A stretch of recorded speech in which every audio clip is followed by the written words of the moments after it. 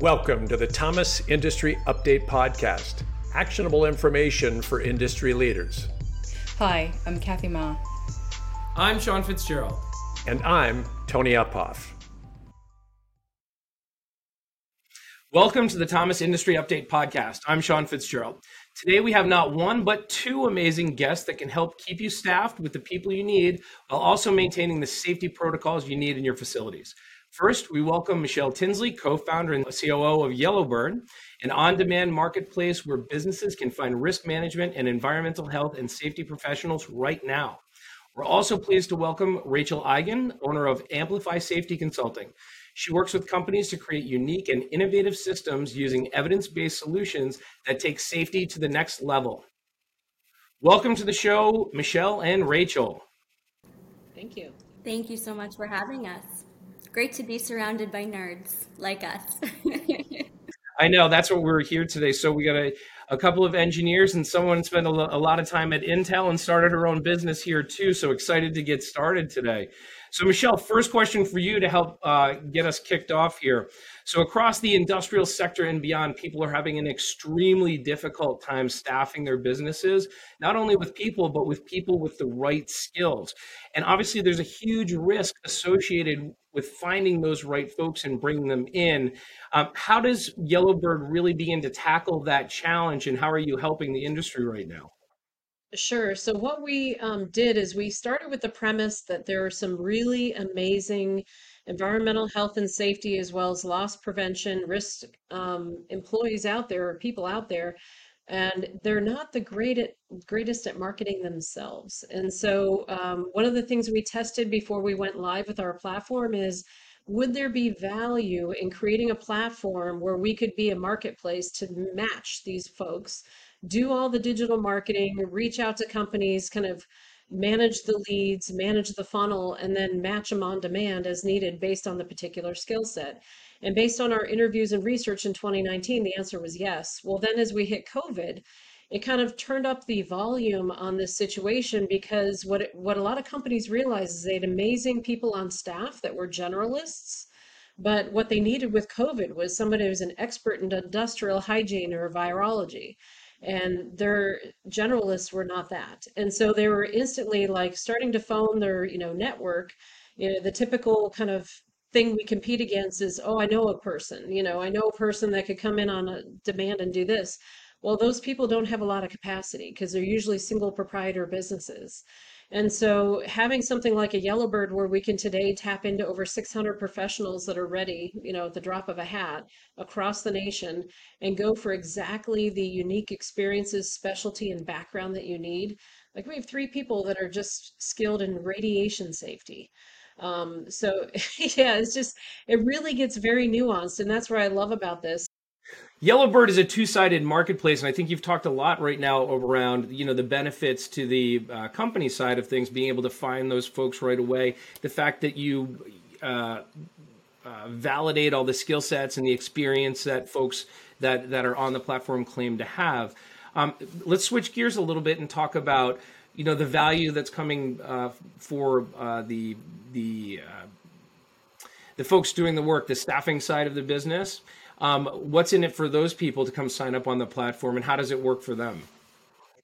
Yeah, so for professionals, we basically we cast a wide net. We love to get people through referrals, and that's where we've gotten quite a few of our professionals.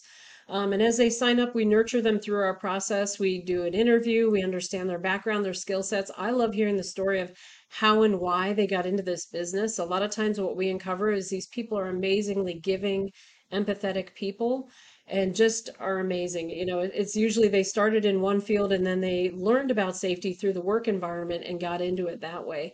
But what we do is we then, again, have their profiles set up to expose as many of their skills or competencies as we can, so that when we go to match them, they will show up on those searches.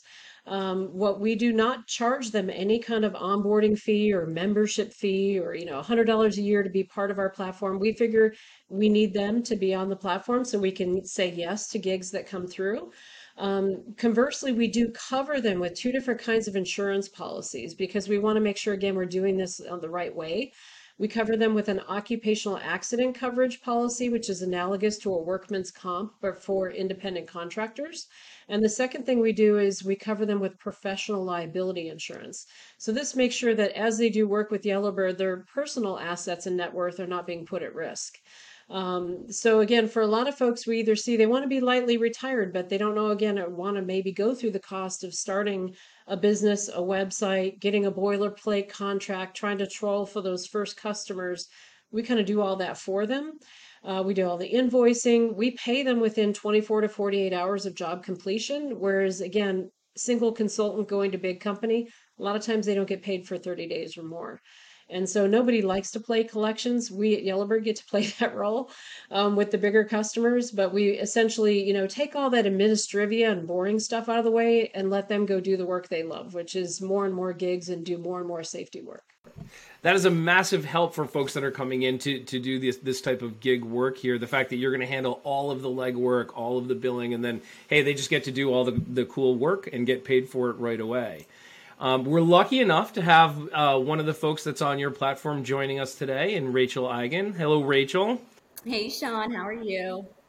How did you come across Yellowbird, and how did you get introduced? So Yellowbird, it was through LinkedIn, actually. One of my colleagues on LinkedIn said she was a consultant with Yellowbird, and I was like, what is that? And so I went to their LinkedIn profile, and then that brought me to their website, and I just thought, what a brilliant idea. I wish I had thought of this myself, but this is brilliant, especially for those of us who, like she said, are not great at marketing ourselves. We are really nerds in our field, and our field is not marketing. But the other side, I think, to it is that Yellowbird is nationwide now, and they have more companies than we probably ever could possibly reach ourselves across the nation and potential globe in the future. So that's also what really drew me. The orientation, the process in Yellowbird, all of it was so very professional, and it's so well laid out, and it really is about caring for both the company and the professional and that relationship. And so when I first went through orientation, I was immediately sold. That's great. What are the typical jobs that you've been working and the length of those engagements, just to give all our listeners kind of a flavor for what's out there? So, I've been in both manufacturing, construction, food and beverage. All of those have been really kind of my specialties in my career. So a lot of warehousing, fleet safety is what I've been doing recently with one of the companies, building some of their programs, defensive driving, doing the trainings. And the programs, the projects can be anywhere from, a day of training to a month-long process, system building to a year of just getting a company really under compliance. There's really no one size fits all. So what are you seeing as far as the future for safety from both the company side and from the folks really in charge of safety and having to make sure that everything evolves with all the different systems and maybe technology that we begin to see in these different locations? Do you have any thoughts as far as what you think will begin to happen for what the companies will need to think out? But then also, Rachel, from your side of the fence, what folks are going to need to be able to deliver for those companies going forward? So I think from a company's perspective, step one is sadly, a lot of these functions have not been invested in quite a while, and they're now finally getting that attention thanks to COVID. It's the kind of the silver lining. So they're starting to look at things like, do we digitize our policies and procedures? If somebody comes in to audit us today and it may have been on a SharePoint, do we know where to find the appropriate policies and procedures? Or maybe we should go with a more robust system. There's quite a few great software packages out there that organize and keep all your policies and procedures and track the trainings and certifications for employees in a central location. So I think that'll be, to me, the first step that these companies would take. But in manufacturing, it's then getting into things like, as they go to the Internet of Things and smart manufacturing, are there sensors both on the equipment but also the employee that would allow them to real-time monitor, are these safety practices being upheld? We see partners in the ecosystem where they can put a in situ device on a forklift and track, is that forklift being driven appropriately? or are they extending, too high with too much weight and creating a tip hazard? Maybe, God forbid, it luckily didn't tip, but you need to know these things and be able to go back to that exact worker and say, hey, we noticed that you had a near miss, yesterday, and we want to retrain you on how to drive more safely so that it doesn't turn into a big issue. So I look at that and go, being from Intel with my career past, I think there's tons of technology that could be deployed in this space, but I think the companies are really looking for where's the ROI in that, because they're going to have tight budgets and they want to kind of prioritize the things that'll have the biggest impact. Cool. Hey, and for you, Rachel, as far as what you think the staffing will have to change and how the employees or consultants will have to change in a go-forward workplace that way. Well, I mean, I think we're always going to have what I call as the foundation of safety. I kind of look at safety as like this house, and it's the foundation of safety is going to be at all times your compliance program. That's going to be your rebar and your cement of your house and the slab. You're always going to have a strong base foundation to build anything further, or they will crumble. The pillars kind of that start holding up the roof and the walls that come in and all those kind of things come into the different systems you have, the standards. We've got this new beautiful ISO 45001 standard that is an incredible system if you have the right guidance and you understand it correctly. And it is something that can continually improve as we go forward, which is a really big deal now as we're ever changing. You can update these systems to reflect your changes continually. That is the point of them.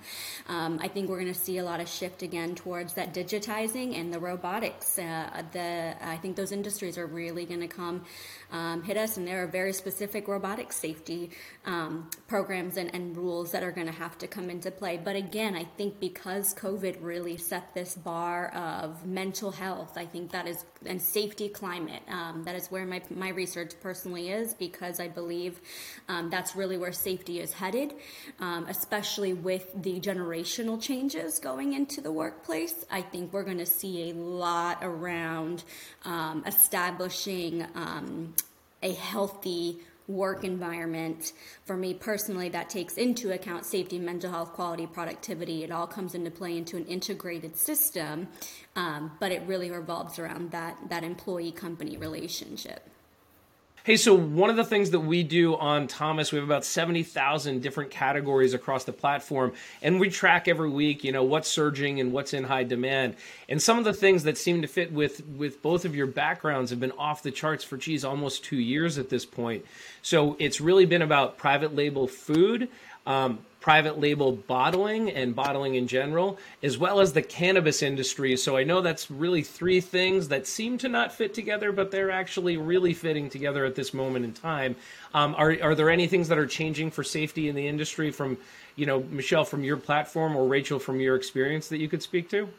What Yellowbird did is we heard from one of our professionals as an expert in the cannabis industry for over 10 years and is serving on the compliance division for the state of Colorado's marijuana enforcement division.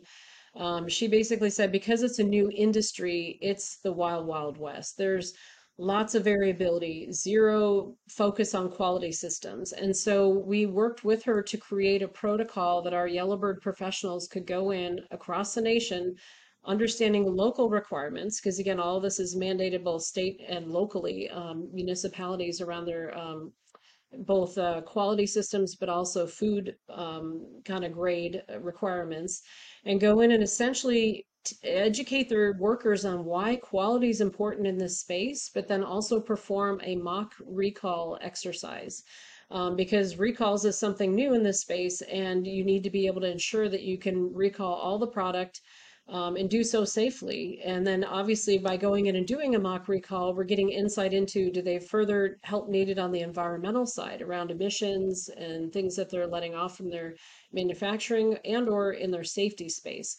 So we love it because again, it may be one of these where we get in initially with a mock recall protocol, but it leads to 3 to 5 more gigs in that space. And being such a young industry, it definitely needs a lot of help here. And Rachel, from your side, are you seeing any types of new developments or requests that you're hearing from companies to help with this? So this is a really big topic that we could do a whole nother podcast on. But a couple of things that come to mind immediately when we bring CBD into it. And the first one is we have to remember that at the end of the day, if you are still manufacturing, you are still required to follow OSHA guidelines, period. Right? And so you have to still have the programs and all of the other stuff. It doesn't matter that you're a new company or that this is a whole new game or a new product. It is still under the same guidelines. So you have to have that baseline, that foundation of the house I spoke about earlier. There's one side to that. There is a side to it of employees, drug testing. There's a huge topic right now for companies across that are nationwide. That is a huge topic right now. And there are very specific ways to go about it appropriately and reconsider what our current drug test protocols are now. The other side of this is the product liability. This is a great example of why safety should not be siloed into its own category, but tied in to quality and thus productivity. It should be an integrated system because the quality and the safety are going to go hand in hand when that product goes out the door. What your labeling is going to look like, the legality and the liability behind your labeling. I highly recommend to anyone in CBD world to make sure you have an expert on product liability and product labeling review what you think is going to market and what it says.